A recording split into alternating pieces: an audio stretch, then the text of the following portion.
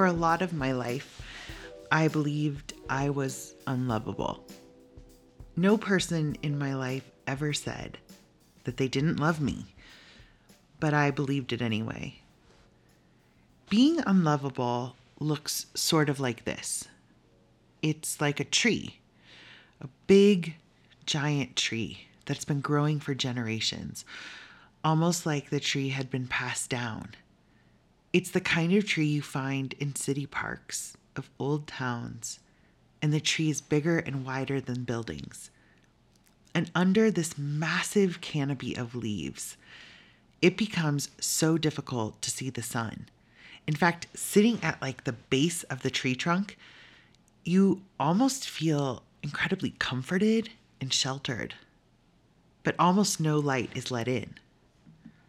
I got really comfortable under the shelter of being unlovable, and I made a home there. I became a settler at the base of a tree, and the trunk grew rapidly with every interaction that affirmed this lie. And I gathered my belongings and I kept them there, and I became a hoarder of circumstances and of sins. And in the evening and morning, when I would wake up under the branches that seemed to never end, I was reminded that I had become attached and addicted and at home with the tree, and I had become invisible. Maybe not even God could see me. Every mistake and every infraction, every time I was dismissed or mistreated, served as a way to water this tree that grew without any rain. And I watered it every single time I agreed with it. I watered it many, many times a day for many years. And then, when I was 19 years old in a hospital room, Jesus cut down the tree, and I saw the sun. And it was a miracle. It was freedom. It was the thing that changed my life forever. And as I stood in the sun, feeling the weight and warmth of the goodness of God and the love that was filling me through and through, I looked around at the stump that was left in the baggage I had accumulated. In the dark, it's really hard to measure how many sins you've kept and how many hurts you've hoarded and how many records of wrongs you've made, and how you've collected pieces of your wounded heart and kept them in torn tissue paper, thinking you're going to do something with them later. It was overwhelming to see what I had grown accustomed to, but the light of the sun brings hope and clarity. And when I tried to leave the home I knew for so long, I looked like a pack mule. I left the stump, but before I left, I saw that I had carved the word unlovable in the trunk so many times. It looked like a prisoner marking the wall to count the days. I gathered all the things I could carry and I walked away. The love of God, it's enchanting and it's delicious, and it will captivate every part of you that you give him. And the more I walked in that love, the more I was confronted with the truth of his unconditional presence and the light. It pierced parts of myself that had grown up in the shadow of the tree. When the light hit those places that had not been exposed to the sun, I would dig through my luggage and I would find a way to hide because I felt safer in the shadow. This wasn't true. I wasn't safer in the shadow, but it's what I did. And the more the sun warmed me, the more the shadow places called me back. The shadow for me looked like sex and drugs and liquor and working and control, success, money, food, busyness, just running away. And every time I dove back into the shadow, I would visit the stump and I would water it. And maybe even spend a few nights there visiting the comfort of being unlovable. I think this is most often called a relapse, and I've had many. As I packed up again and left the stump to live in the light, my luggage got slowly lighter. But in many ways, what I had collected represented what I thought I was worth. And so, with every goodbye to a piece of my past, I had to risk trusting Jesus and trusting that Jesus would recover my value and he would give me some kind of self-worth.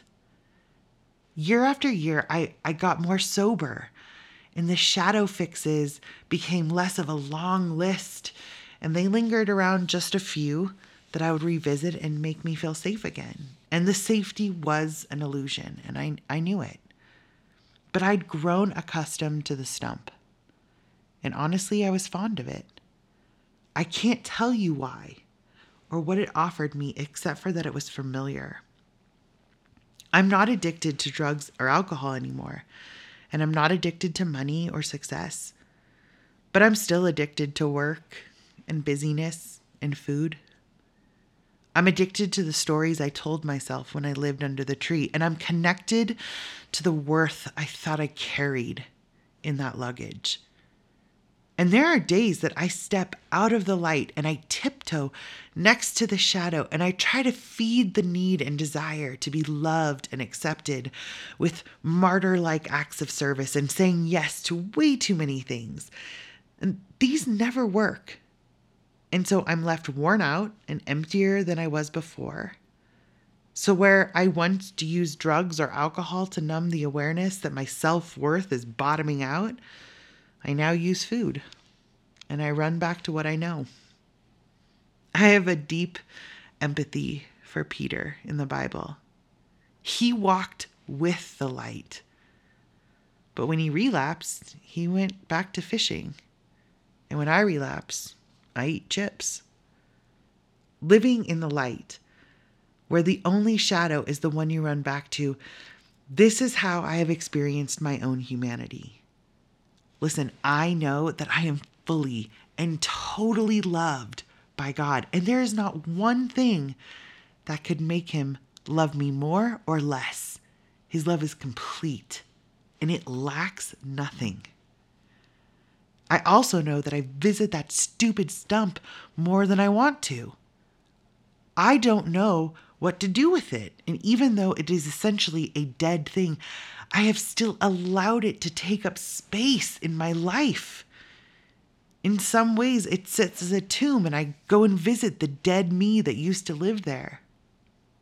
Some days, I forget that that version of me is dead, and I forget that I don't have to run and fix myself. I don't have to because I'm alive, and I'm beloved by the one who can heal me. Some days, this is my battle. Just this last week, I yelled at God while I was on a gummy bear bender. And I just burst into tears and frustration. And I said, hey man, if you're in here, if you're in this body, aren't you sick of this too? You must not want to share space with my flaws. Can't you just fix me? Daily, the enemy tries to make me believe that life under that tree, surrounded by my flaws and failures, is safer than living exposed in the light of the sun.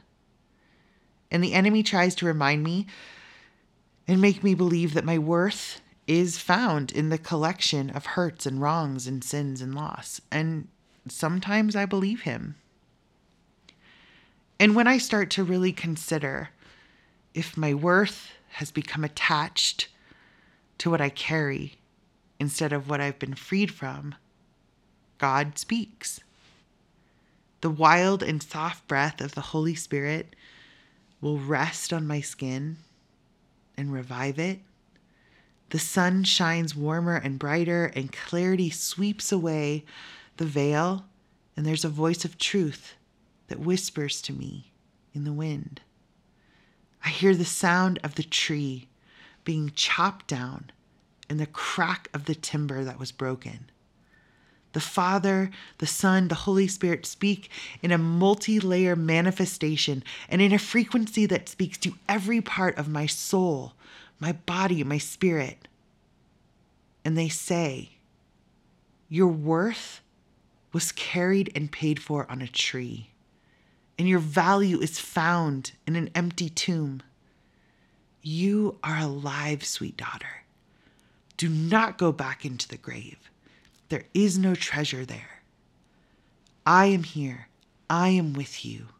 Stay with me in the light. And this is the dance I do. And this is the company I keep inside my mind. When the light feels too bright, I run back to dance with the darkness. And I speak to the lies that have been buried, and I try to resurrect them. And gently and consistently, God speaks. Just like in the beginning, He speaks, and He creates light where the darkness was, and He makes a way for order where chaos has laid its claim. He speaks and He creates, and He is still speaking. It's my longing and hope to expose my humanity and vulnerability, the places where I fall and where I rise, the places where true victory has changed me and where overcoming has reshaped me. And so I share these things with you so that you will see that God speaks when you sin, when you falter, when you fall, and when you have forgotten. He speaks when you have incredible highs and when you're just totally killing it at life. He doesn't change. And His commitment and desire for you doesn't change because you perform or behave, because He's for you. And He's all in when it comes to loving you. Guys, I am a lover. I'm a mystic. I'm a creative weirdo who loves music and art and stories, and I talk way too much, and I say wildly inappropriate things, and I curse a lot. And on most days, I have to tell my kids I'm sorry because I have not shown up in the way I wanted to. And I can argue with my husband over things that he is totally right about, but I committed to my argument, and so I got to see it all the way through. But he's still my best friend. And I have hurt people's feelings. And sometimes, almost all the time, I have to go on an apology tour after a dinner party because I've offended people. And I'm generous and I'm hospitable and I'm 100 more brilliant things. And I'm 100 more flawed things. And God still wants to speak to me because there's no amount of righteousness that makes me worthy of Him. I'm worthy because He says I am. And this is what it looks like to live in the light. Living in the light does not dismiss the shadow. It acknowledges it. And it knows it's there. But the light invites you in with all of the broken places, and it wants to hold you. In the very first episode, I interviewed God. And so to end this first season, I'm going to ask Him 5 questions. And I hope through these 12 episodes, you've seen that the King of Kings is kind and He's funny and tender and gentle and full of grace. And He doesn't speak to us with shame or condemnation because He just doesn't have it to give. There's no circumstance in which He cannot speak.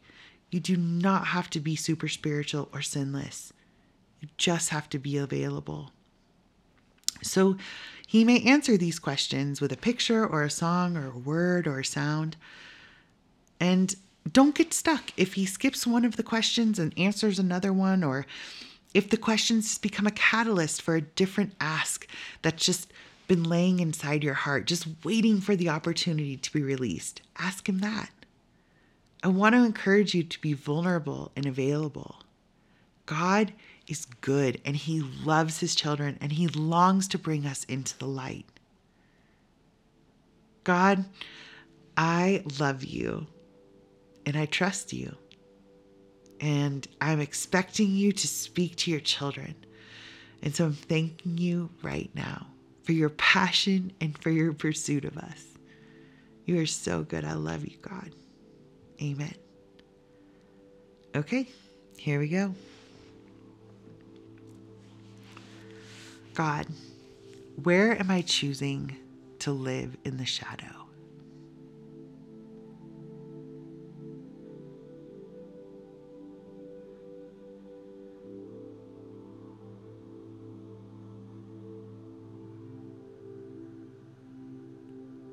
God, where am I seeking to find my worth and my value?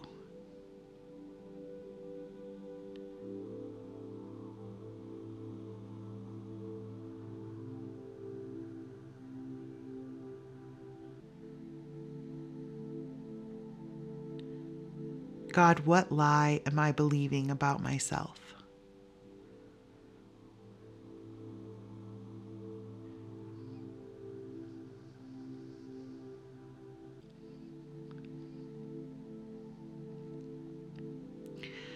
God, can you shine a light on the places in me that need to see the sun?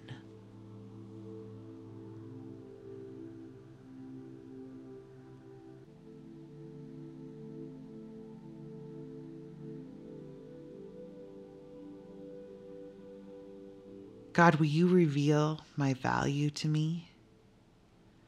Will you speak to me and tell me the truth about my worth as your child?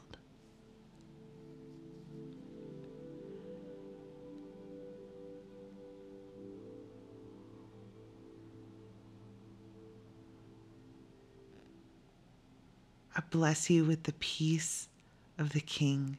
I bless you with the nearness of God. I really am praying for you all. And I'm so honored to share this space with you. And I can't wait to talk to you all in a few weeks.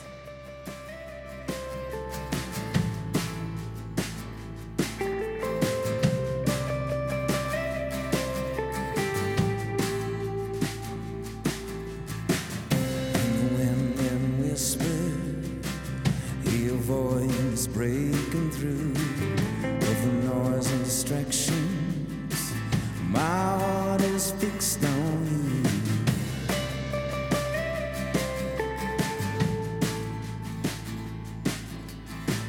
Through the valley of the waiting, Spirit breathes back to life. Mercy every morning. My hope has been revived.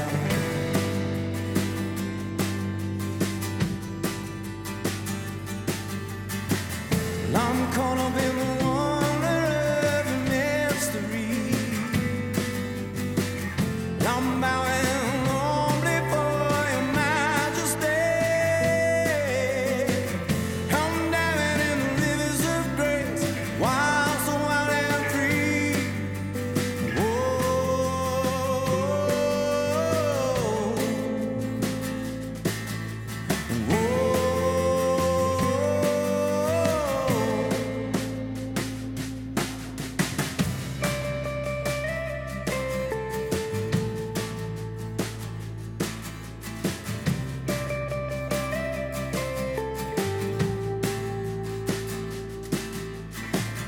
Never said it would be easy.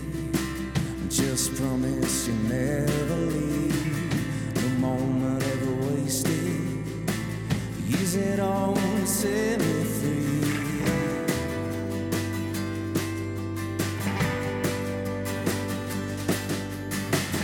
I'm caught up in the wonder of your mystery. I'm bowing humbly for your majesty.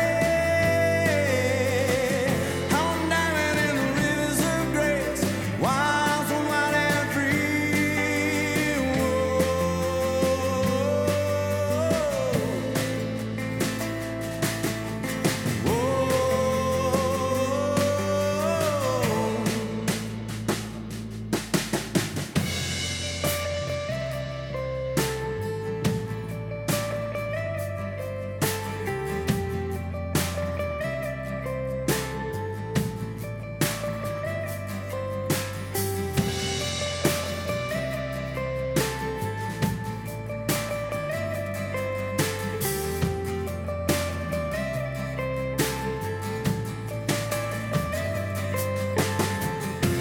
Ain't no rock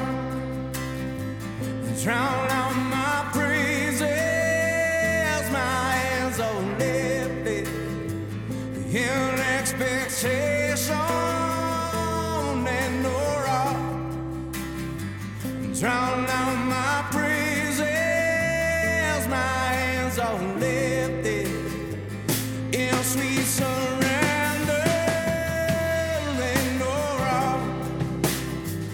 proud